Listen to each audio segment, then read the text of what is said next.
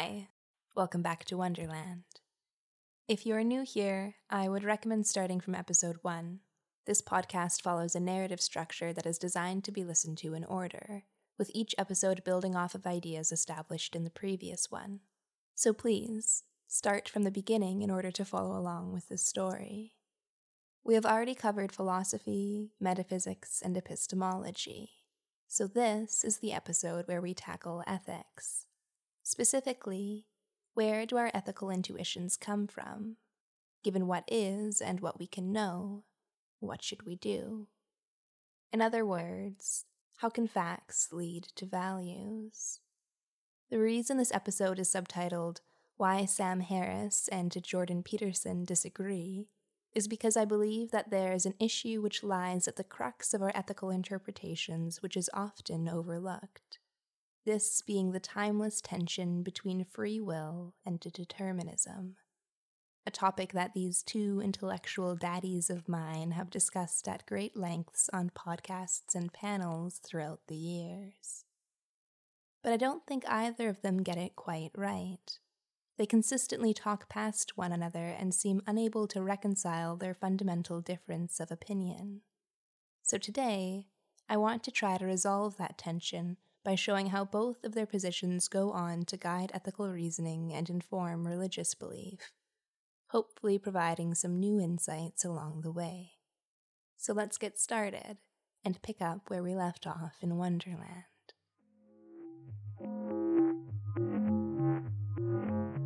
Chapter 1.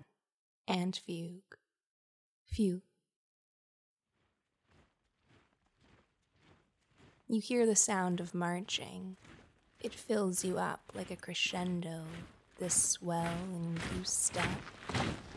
In your mind's eye, you see an endless anthill that goes off to infinity in all directions, with row upon row of worker ants marching in straight lines in quick succession, traversing the crests and slopes of the sand dunes. The scene reminds you of something you've seen before. Hieroglyphs of ancient Egyptian slaves hauling heavy loads uphill. An endless, unforgiving task immortalized in the sandstone carvings of yesteryear. And you are overwhelmed by a sense of immense eternity. Your eyes fill with red and you wake up to a loud pounding in your ears, fading to a distant echo as you regain your senses. Where are you? You peel your eyes open in the blistering sun and are blinded by radiance as splashes of water spray through the air. You are lying on your back on the bank of some babbling brook in the middle of the woods. How did you get here? The last thing you remember was Aunt Hillary. You feel a swell in your skull as the pounding returns once more. You look around for a sign of the cottage, but see nothing. The forest here seems different, darker, thicker, and you have an eerie feeling that it's been hours since your conversation at the cabin. Your legs are sore, as if you've been walking for quite a while, and you notice a collection of scratches and bruises that weren't there before. Is it possible you lost time? Acquired a bout of accidental amnesia? How would one define such dissociative delirium? A funk of functional forgetfulness known as, a fugue, of course. You have a hazy memory of the book Aunt Hillary had shown you, with the words Ant Fugue written across the top of the chapter. Suddenly, this strange series of events seems suspiciously contrived. What could have triggered such an episode? You try to recall the conversation you had at the cottage. Aunt Hillary had been telling you something. What was it again? The neurons in your brain are like the ants in my colony. Taken in isolation, they possess no intelligence or agency. They are simply firing or foraging, playing their small part in a much larger picture. So where are you? What are you? If not your neurons or your nature or your nurture, how can you be anything more than the things you are made of? Right. It was this idea that had first sent the blood rushing to your ears and formed a knot in the center of your stomach. You had a vision of the moment of your conception as like the flick of a domino, leading you down a long chain of events that brought you to be here, now. Born as a baby with certain genetic and psychological predispositions, raised by your parents, influenced by friends and family, shaped by society. At what point did agency ever enter the picture? Did it? How could it have? You didn't choose any of this. All of the choices you ever made were influenced by things you didn't. Sure, maybe you got straight A's in school, but you didn't choose to be intelligent any more than you chose the color of your hair. If you hadn't been, would your failures be any more your fault than your successes? Surely, if you had been born into someone else's body, you would, by all logical consequences, be that person. There isn't any meaningful standard to discriminate who you are now to who you could be if placed in someone else's shoes. Is there even any you that you could be referring to? Strip away all of those influences and experiences, and what's left? Who's home? How can you say that you are acting in the world when really the world acted upon you first? Anything you could choose to do was determined by a million things you didn't. So, how can you say the choice was yours? All of your wants and wills were entirely predetermined. And what are you without them? Was there ever any you to begin with? You start to again feel overwhelmed by a sense of unease and existential horror. You realize that you aren't in control of your next thought or action any more than a droplet of water controls its path downstream. It is simply fulfilling a prophecy that was set in motion by the grooves of the forest floor. You grasp aimlessly at psychological straws, trying to concoct some sort of standard that would allow you to prove your agency. But each moment a thought arises, it is immediately dismissed as being predetermined. You can't escape your mind any more than you can escape the world which built it.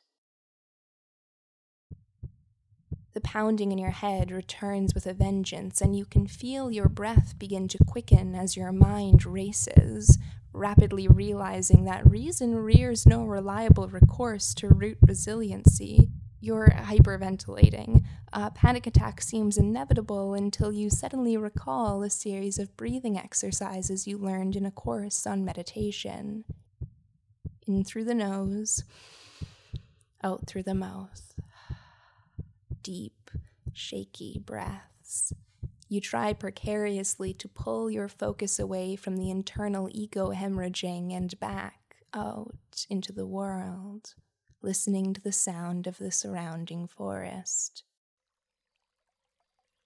The wind in the trees, the babbling of the brook, the bird song, bringing your attention back to the present moment, breathing in and out.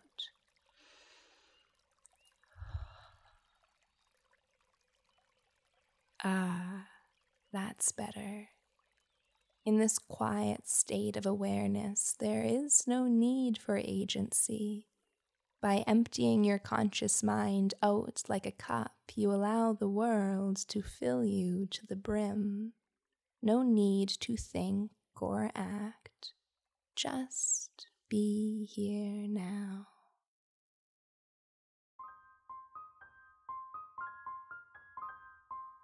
Chapter 2. Science, Spirituality, Sam Harris. So, the dream of the infinite ant colony is actually one I used to have all of the time as a little kid. What was so memorable about it was that I would always wake up and continue to hear an intense pounding in my head for a few minutes. It would feel completely overwhelming and outside of my control, like I had been pulled into another world that lingered into my waking life. Of course, at the time, I didn't think it had anything to do with consciousness or determinism, but I think it's interesting the sorts of patterns you can identify in your life only after the fact. And I think it's an apt metaphor for describing the premise of today's episode, which is determinism. The ants represent these infinite, interacting lines of causal progression, which stretch back to the beginning of time and forever into the distant future. And as I described last episode, they work in the exact same way your brain does. From a materialist, scientific point of view, there is no real distinction between the two. In fact, the entire universe unfolds as one great big complex system, and you are not exempt from that equation. To me, it has always been obvious that this must be the case.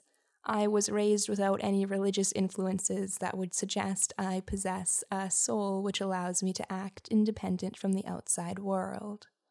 Whatever you decide to do is, by neural necessity, the only thing you could have done in a given situation. However, you can't possibly be aware of all of the causes that are working to promote a given effect. Whatever decision ultimately arises in your mind is there for a myriad of reasons, both conscious and unconscious. For instance, when you are deciding what to eat at a restaurant, how many potential factors could be motivating that choice? Price point, food preference, placement on the menu, the temperature of the room, what you ate earlier that day, who you're eating with, maybe something else entirely. Maybe a little bit of all of those things. You might think that you ordered it by your own free will, and you could just have easily have ordered something else. But the simple fact that you made the choice that you did proves that there was some small causal factor that tipped the scales in a certain direction. Even when you are making a decision that is seemingly random, like picking a number between 1 and 100, some neural pathways are going to activate in your brain that causes you to say 67 rather than 76. You don't have to be aware of what these processes are for them to be acting in the background. You will still have the subjective experience that you are in charge of your actions, because you are. But the choices you ultimately make will be, by definition, the only choice you could have made. It's impossible to concoct a situation where you could rewind the clock and choose to act differently according to the exact same set of inputs. Now, that's about all I'm going to say in terms of explaining determinism. If you're not already familiar with the concept, then it can be a little bit difficult to unpack, and other thinkers have done a much better job than I ever could laying out the basics. If you're still a skeptic, I would recommend checking out one of Sam Harris's lectures on YouTube. He dives pretty deep into the common objections people raise. But for the purposes of this podcast, I'm going to accept determinism as a basic premise and then go from there. I don't think you can justify a belief in free will without appeals to God or the experience of agency. But as I already mentioned, the illusion of free will can exist without mapping onto neurological reality. And I think any scientifically minded, intellectually honest person will have a tough time arguing against this basic principle. The laws of the universe leave no room for individual agency. At the atomic level, everything is simply a great big physics equation unfolding. All of your thoughts and actions are beholden to forces outside of your conscious control. In fact, the notion of acting freely, that is, independent of external causes, actually becomes unintelligible. What would it mean to act without causal motivation for doing so? If your actions were random rather than reactionary, Would that make them any more meaningful? I don't think so. Sam Harris, outside of being a notable atheist, determinist, and neurologist, is also very interested in consciousness, spirituality, and meditation. His entire book, Waking Up, is about how people can have spiritual experiences without religion, mainly through experimentation with meditation or psychedelics. If you spend some time studying Eastern spirituality, then you will start to see the connections between these ideas. Personally, I'm a big fan of Baba Ram Dass and his book Be Here Now. Ram Dass, previously known as Richard Alpert, was a professor of psychology at Harvard University in the 1960s, and he participated in much of the early experimental research with psychedelics. His fascination by and craving for the sorts of spiritual experiences induced by psychedelics eventually drove him east, to India. In the Himalayas, he found a Hindu guru who gave him his new name, Ram Dass, and he eventually brought the lessons he learned back west. But the philosophy he describes goes beyond just Hinduism. It invokes Zen Buddhism, Taoism, Sufism, and even Christianity, demonstrating how different aspects of all sorts of faiths can speak to the same underlying understanding. One key message that is especially emphasized in Eastern traditions is the idea that you are an entirely determined being. If you could zoom out and see your life from a God's eye view, you would see that you are propelled by the universe in a certain direction, like a moth to a flame. Certain drives and pulls will act upon you throughout your life in often unexpected ways. And although this process is inevitable, it cannot be forced. Like a caterpillar turning into a butterfly or a snake shedding its skin, everything must happen in its own time. It is impossible to expedite the process or jump ahead from where you are currently situated. There is work to be done and lessons to be learned. An ethical insight that is unique to this determinist framework is that it offers eternal patience and forgiveness. There is a recognition of the fact that people act how they do because of events outside of their conscious control. Therefore, we should exercise empathy and compassion, seeking to understand the circumstances which brought about a person's behavior, rather than antagonize them for it. Of course, the idea of determinism exists in Christianity too, in the form of predestination, but they are a little bit different. Western, Abrahamic, monotheistic religions tend to view God as a great, omniscient, omnipotent creator, invoking the image of some sentient being up in the sky who is calling the shots and pulling the strings. But this doesn't carry over to the same extent in Eastern schools of thought, where God is conceptualized as a causal, creative force that can be found in everything, rather than existing outside of the material realm. There is an emphasis on holism over dualism, with a focus on how everything in life is interconnected and interrelated. Therefore, there is no meaningful distinction between you and the rest of the world. You are simply operating in harmony as part of a larger, broader system. This makes sense from a complexity point of view. You can conceptualize the entire universe as one great pattern that is unfolding and interacting with itself. In fact, the goal of enlightenment is to transcend dualism. Zen Buddhism is holism to its logical extreme. Its central claim is that the world cannot be divided. All boundaries and all differences are an illusion. If you've taken psychedelics before, then you may have experienced the profound feelings of oneness and universal harmony that these philosophies describe. And those same states of consciousness can be achieved in total sobriety. They are simply more elusive. So, the moral takeaway here is that not only are our lives entirely predetermined, but they are also deeply interconnected. The actions you take are like the flapping of a butterfly's wings.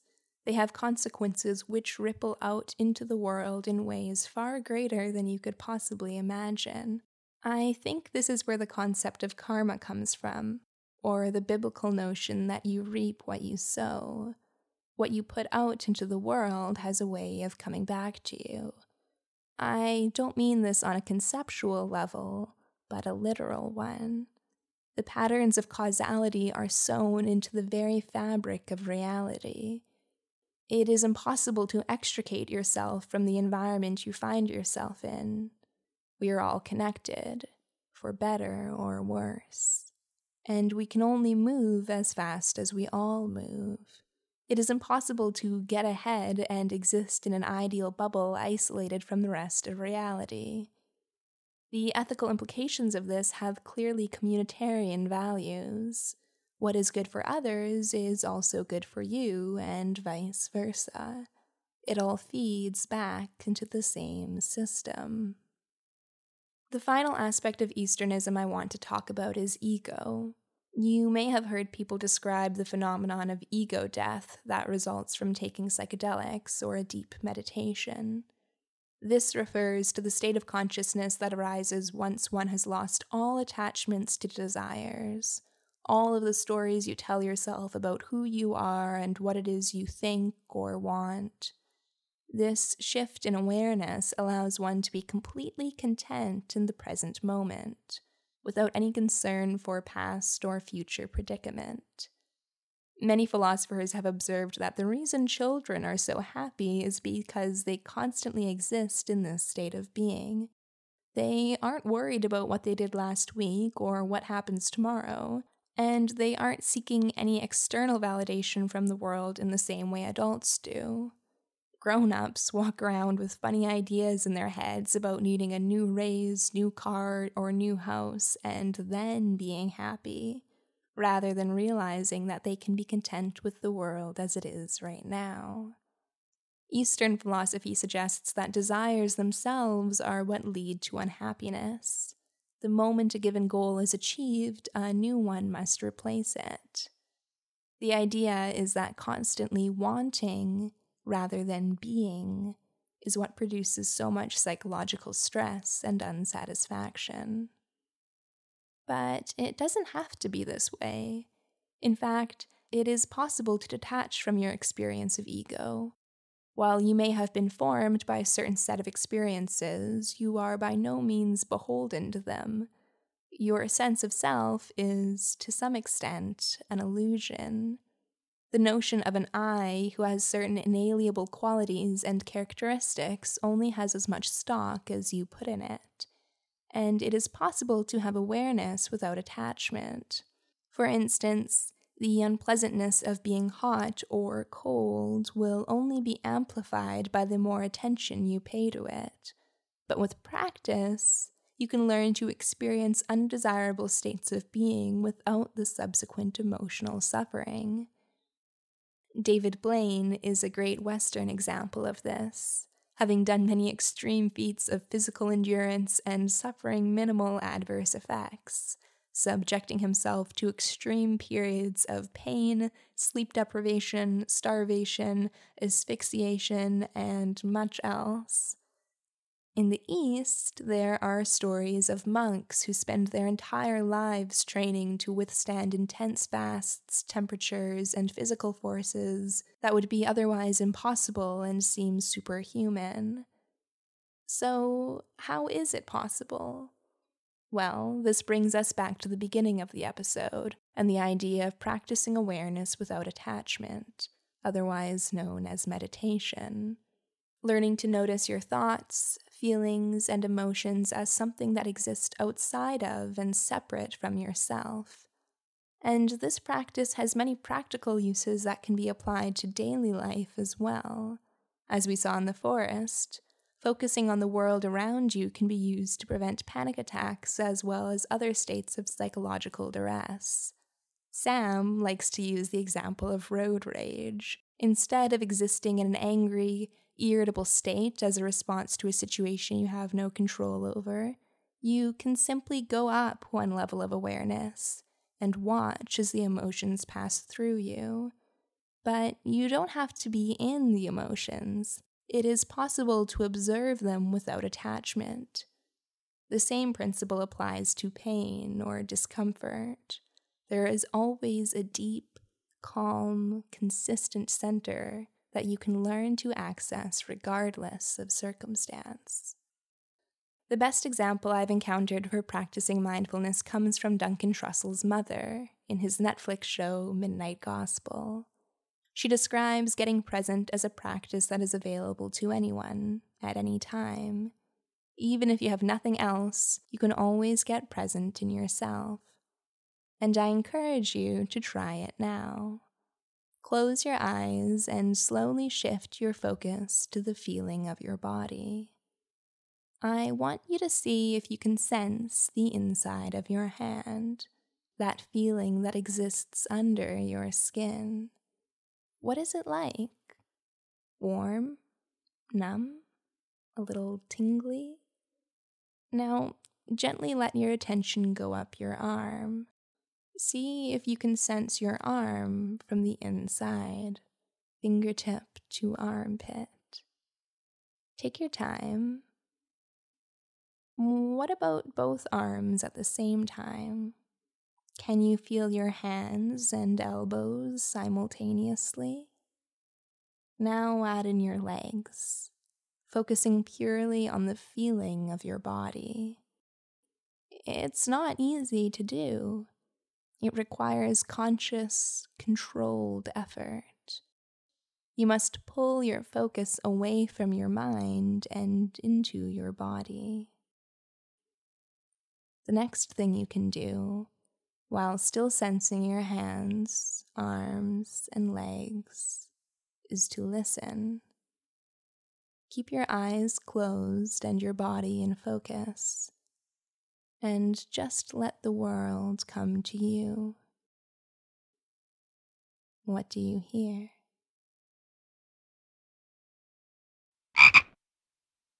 Chapter 3. The Croak and Call. The sound of a frog startles you to your senses, and you peel your eyes open to spot it sitting by the brook on a large rock a few feet in front of you. Staring straight into your eyes, it raises a non-existent eyebrow. You gonna sit around all day, or what? He asks. I'm meditating, you say. Well, you've been sitting here for 3 hours now. Don't you want to explore a little? Come on, kid, you're in Wonderland. This is a once-in-a-lifetime opportunity. I don't need anything, though, you say. I'm happy to just sit here and let the world wash over me. It's quite liberating, in fact. You should try it. I don't get you humans. What's the point in all that freedom if you're not using it for anything? Well, that's just it, see? I'm not free. Anything I could wish or want to do is just a product of a long chain of events that came before me. So long as I'm not free, I'd rather not delude myself into thinking otherwise. So I'll just sit here, thanks, and wait until I get a sign from the universe that I should be doing something different. The frog clears his throat. Downstream from here is a little village that is being harassed by a dragon. They need a hero to come and slay it. That's nice, you say. I hope one comes soon. And you return to your breathing exercises. Look, kiddo, wasn't the whole reason for coming to Wonderland the fact that you wanted to go on an adventure? Where's the fun in doing nothing? Desire begets desire, you say. You're pleased with yourself. It sounds like some ancient Buddhist wisdom. It's true, I may have come here looking for an adventure, but in the process, I learned something much more meaningful. I am not really here at all. All I am is a bunch of attachments. Lose your attachments and you lose yourself. And then you can just be. No need for anything else. I'll forgive you for not understanding me. Everyone learns in their own time. You can't help it. You realize You haven't actually freed yourself from anything, right? Your desires have just turned into a desire for no desires. Nothing's actually changed. You're still stuck in that deterministic loop that brought you here. You can't escape it by not doing anything, because doing nothing is still doing something. Well, what do you think I should do? You snap, What I think both doesn't matter and matters more than anything. says the frog. How do you mean? You inquire. Now he's got you interested. Well, you're right about determinism. I don't have control over my actions any more than... He pauses to catch a fly out of the air. Any more than you do. But what you do also depends on what you have decided to do. And the whole world feeds those decisions. So I won't blame you for accepting determinism any more than you would blame me for not doing so. It's all a matter of perspective, see? I'm confused, you say. Well, look here. Pretend you forgot about all this determinism nonsense for a second, and I told you that the world is your oyster, and you can do anything you want. What would you do? Why, I would go slay that dragon. So then, why don't you? Because I'm not a hero, and like I said, I don't actually have any control over what I do. Things just happen to me, and then I react the only way I know how. So I guess if some wizard popped out of nowhere and trained me to be a dragon slayer, then I could fight it, but I don't think that's gonna happen. Unless you... No, I'm just a regular old frog. You can give me a kiss to make sure if you like, but I won't be training you, in dragon slaying anytime soon. So then what's the use, you lament? What's the use indeed? What's useful to you? If you want to go on an adventure, then the only thing stopping you is yourself. But so long as you choose to get in your own way, you won't be going anywhere. I feel like we're talking in circles. What control do I have over getting in my own way or not? Total control. You just have to decide if you want it or not. Look, Bucko, you're right. Your life has been absolutely determined right up until this very moment. But just like all that spirituality suggests, there is something special about here and now. It's true. You are an effect, but you also have the capacity to cause. Your consciousness exists to contend with potential and make choices. But what you ultimately choose to do depends entirely on what you believe you can do. Limit your scope and you limit your potential, but broaden your appetite, and who knows what you could be capable of. As my father always told me, you miss 100% of the flies you don't stick your tongue out at. So, you're saying I should eat flies? I'm saying that beliefs beget outcomes. Causality doesn't just work in one direction, but two. And the future will unfold in accordance with whatever you set your mind to. So be careful with what you set your sights upon. Your attention and your aim are your most valuable assets, and you will only see what you have decided to look for. Forget forgetting desire. It doesn't need to be a detriment. Cast aside desire for desire's sake, but make no mistake. Desire can also be a pull, and pursuing that pull is what makes life meaningful. How else do you think a salmon makes the daring journey upstream, or a man mounts the courage to dream a dream? If you want to change the world, you can, but first, you must change your mind. You consider this for a moment. You said the village was downstream from here, right? The frog nods. Are you reconsidering slaying that dragon? Well, I'm not making any promises, but I'll see what I can do, you say, getting up from your spot by the stream. With that attitude, you can do anything, he says with a wink, sticking out his tongue to gobble up a nearby caterpillar.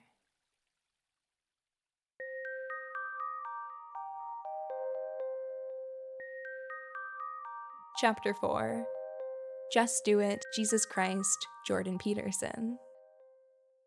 Okay, so I'm trying to make a slippery argument. Ultimately, I am a determinist. I believe that our consciousness allows us to contend with potential and make choices. But whatever we choose to do is ultimately the only thing we could have done in that circumstance. The same inputs will always produce the same outcome. That being said, inputs matter, and philosophical frameworks that emphasize our ability to make choices will cause better choices to be made. There is this weird interaction that occurs between expectation and reality.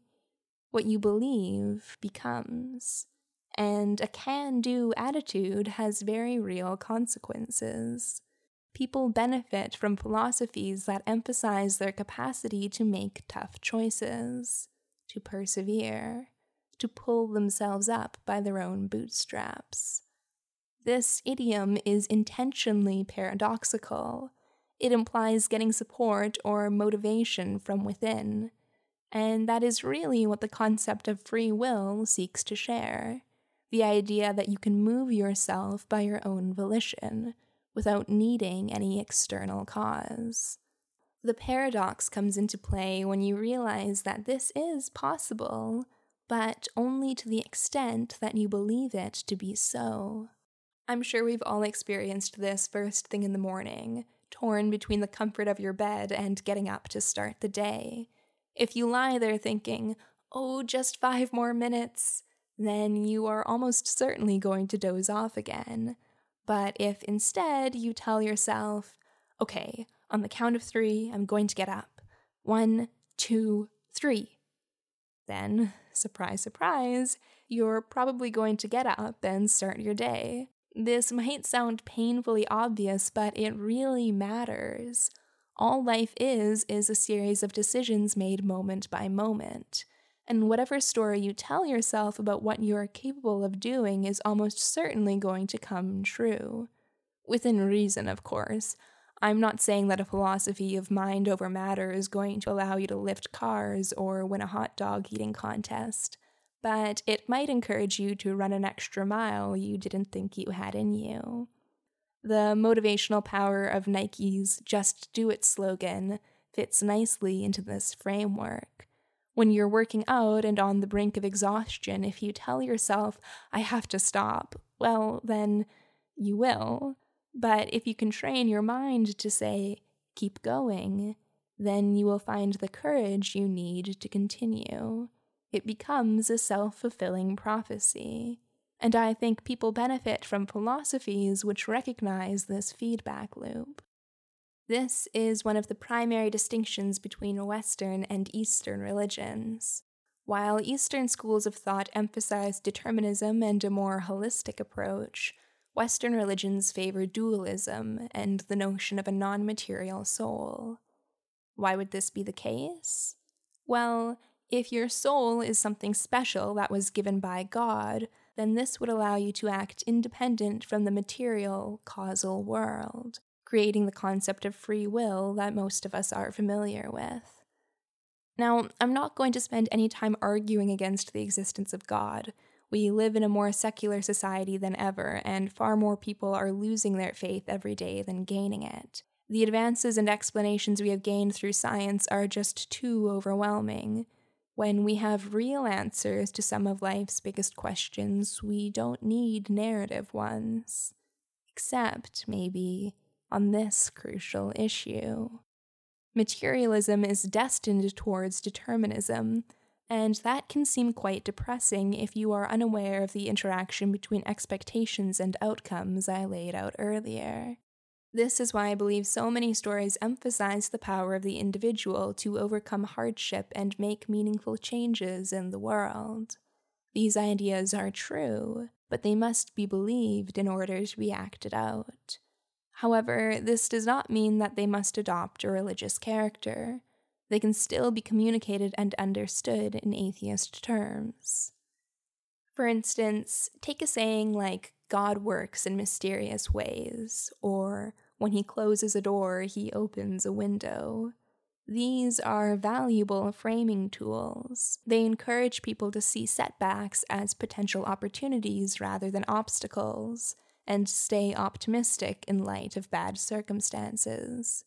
And you can rationally understand how beliefs like these would bring about beneficial outcomes without needing to invoke a literal conception of God as playing some crucial role. God is being used as a metaphorical stand-in for the universe getting in between you and your goals. And your interpretation of events like these matters. If you lose your job or your partner leaves you, these can be difficult circumstances to overcome. But an attitude that encourages you to believe that the universe is on your side will help you make the best of a bad situation. And oftentimes, some of the worst moments in our lives can lead to some of the best. But we can only see the way different causal forces influenced us after the fact. Looking back on your life, I'm sure you can recognize certain crucial tipping points that changed things in dramatic ways, while seeming negative or insignificant at the time. We have all wondered, if only that hadn't happened, where would I be? There is an implicit understanding of determinism in our lived experiences. We just generally fail to apply the same principle to the present moment. However, there is a unique insight from Eastern philosophies that I want to draw your attention to. There is something special and sacred about the present moment. Your ability to make decisions is active, not passive. And you don't need to listen to the story you tell yourself about who you are. Your past does not need to define your future. You can always choose to change yourself, to act differently, to be better. This process may be difficult, yes, but it is never impossible. I think this idea is best highlighted by the classical narrative trope, where at the climax of the story, the hero offers the villain a chance to change their ways. There is some choice that must be made that will either seal their fate as the bad guy, or offer the opportunity for redemption. And the choice that the villain makes depends on how committed they are to their villainy. If they do not want to change, or don't believe it's possible, then they will double down on their commitment to evil and become irredeemable. But maybe the hero says something crucial that allows them to think differently and believe that they can change, that makes them want to change. You can take this idea out of the fictional realm and apply the same principle to reformed criminals. Decisions always depend on accepted ideas. The stories you tell yourself about who you are and what you are capable of. Ultimately, I believe this is why Jordan Peterson defends religion. He recognizes that narrative power outweighs the material facts of reality, and he sees the Christian ethic as championing the causal power of the individual. This is why so much of his advice focuses on the adoption of responsibility. You must get your life straight and align your speech, thought, and action to be oriented towards the highest good you can conceive of. Take on the greatest load you can bear. And this is work. It requires conscious effort and exertion. Lots of people avoid doing what they know they should be doing for precisely this reason. It's much easier to do nothing and comfort yourself by the deterministic notion that you couldn't possibly be doing anything else. But this brings about a sense of guilt and shame, since we all know that there is some good we could be doing which we are actively avoiding. And the consequences of that lack of action are unfathomable. Who knows how good the world could be if we were all doing what we knew we should be doing?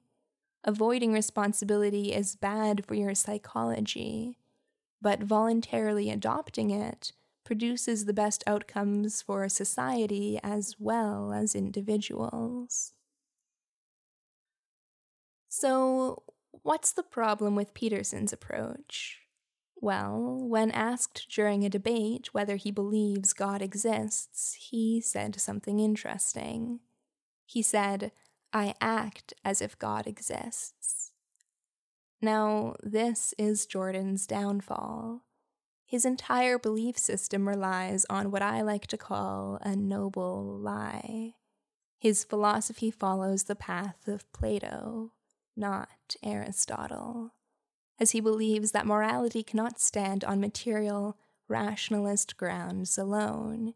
He needs religion as a crutch to support his central claim, that being that man has free will, a proposition that he believes to be self-evident because of subjective experience, but without any scientific support. The problem with this approach is that it isn't converting anyone. Although I ultimately agree with his conclusions, they are the consequence of a lie that lies at the center of his ethic. He can't convince any atheist to support his cause without appealing to God. And it seems to me like he doesn't truly understand the issues people take with his arguments. He, and other conservative thinkers like Ben Shapiro, rely upon a religious notion of free will in order to support their ideas. But you can't preach bootstrapping to an audience that believes in determinism. And blaming poor people for their problems makes you sound like an insensitive asshole, not an intellectual. It's mystified me for many years why these thinkers don't recognize the flaws that a reliance on religion brings to their arguments, or why they are incapable of understanding what Sam Harris means when he talks about determinism. Sam, on the other hand, fails to integrate his position persuasively. So that's what I'm going to try to do now. Trust me when I say that I have scoured the internet for sources of Jordan talking about free will and determinism, and to my astonishment, he consistently overlooks or misrepresents the central claim that is being made. He seems to sidestep the issue by insisting that people have the capacity to make choices, and that is what gives them free will, while overlooking the fact that the ultimate choice which is made is determined by a pre-existing set of inputs, which is what a determinist is arguing. Sam, although I love him dearly, astonishes me by his failure to twist the knife in on this precise point, or point out the fact that Peterson's entire career hinges upon implicit determinism. It's somewhat ironic given the fact that Jordan will frequently discuss being incredibly moved by fans coming up to him and explaining that their lives were in a really bad place until they encountered one of his lectures, without being presented with compelling ideas as to how they can exert meaningful control over their lives. People will fail to do so. You can't blame a kid for having a messy room if he never had a good influence telling him the value in cleaning it up. And you can't expect people to discover those ideas purely by their own volition. They need to be exposed to them first. Some people might be able to arrive at such philosophical conclusions through first principles, but you can't expect that of the average person who was born into unfortunate circumstances. Again, an ethic of bootstrapping begets bootstrapping, whereas an environment that emphasizes determinism without agency leads to depression and degeneracy. In fact, the entire notion of personal responsibility hinges on the fact that your actions have a direct impact on the lives of other people. If people were truly free agents, then what I do should have no social consequence outside of myself. I could walk around sneering at bus drivers, not tipping my server, and refusing to call my grandmother without those actions negatively affecting anyone else. But clearly, this is not the case. In fact, it is precisely because the world is deterministic and our lives are so interconnected that an individual's actions matter so much. Although they may seem like small transgressions, these things add up. And if you want to live in a happier, more positive world, it is your job to go about creating it.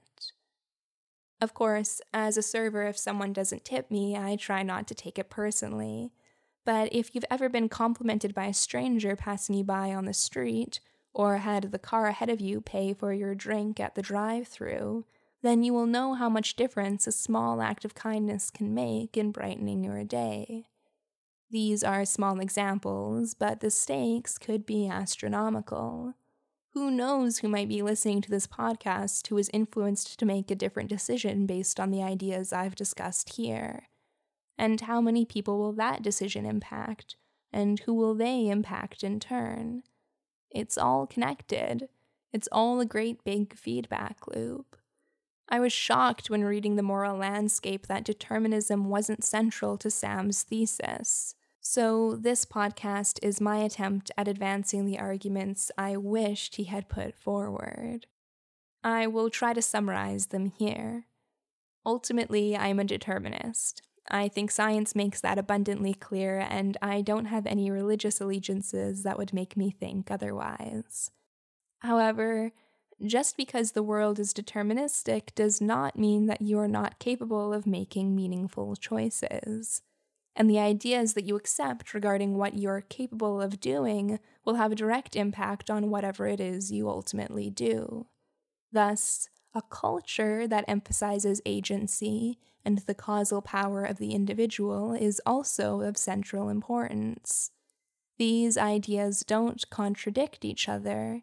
They amplify one another. The world is deeply interconnected. This means that you have the capacity both to cause and to be caused, and reality will manifest in accordance with whatever tendency you lean into. But you don't need God to justify this belief. It is a logical consequence of the nature of the universe.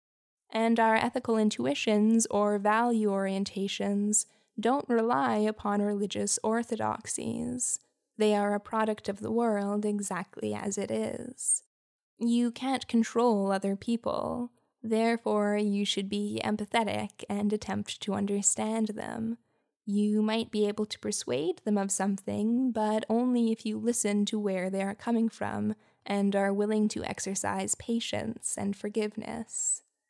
On the flip side, you are entirely in control over your own actions, so you should hold yourself to a high standard. Not an impossible one, the laws of determinism apply to you too, but an ambitious one. You should strive to work hard and pursue what is meaningful to you, adopting the maximum responsibility you can bear. Why? Because the higher you aim, the more you will achieve. The world reveals itself to you in accordance with your expectations. Beliefs beget outcomes.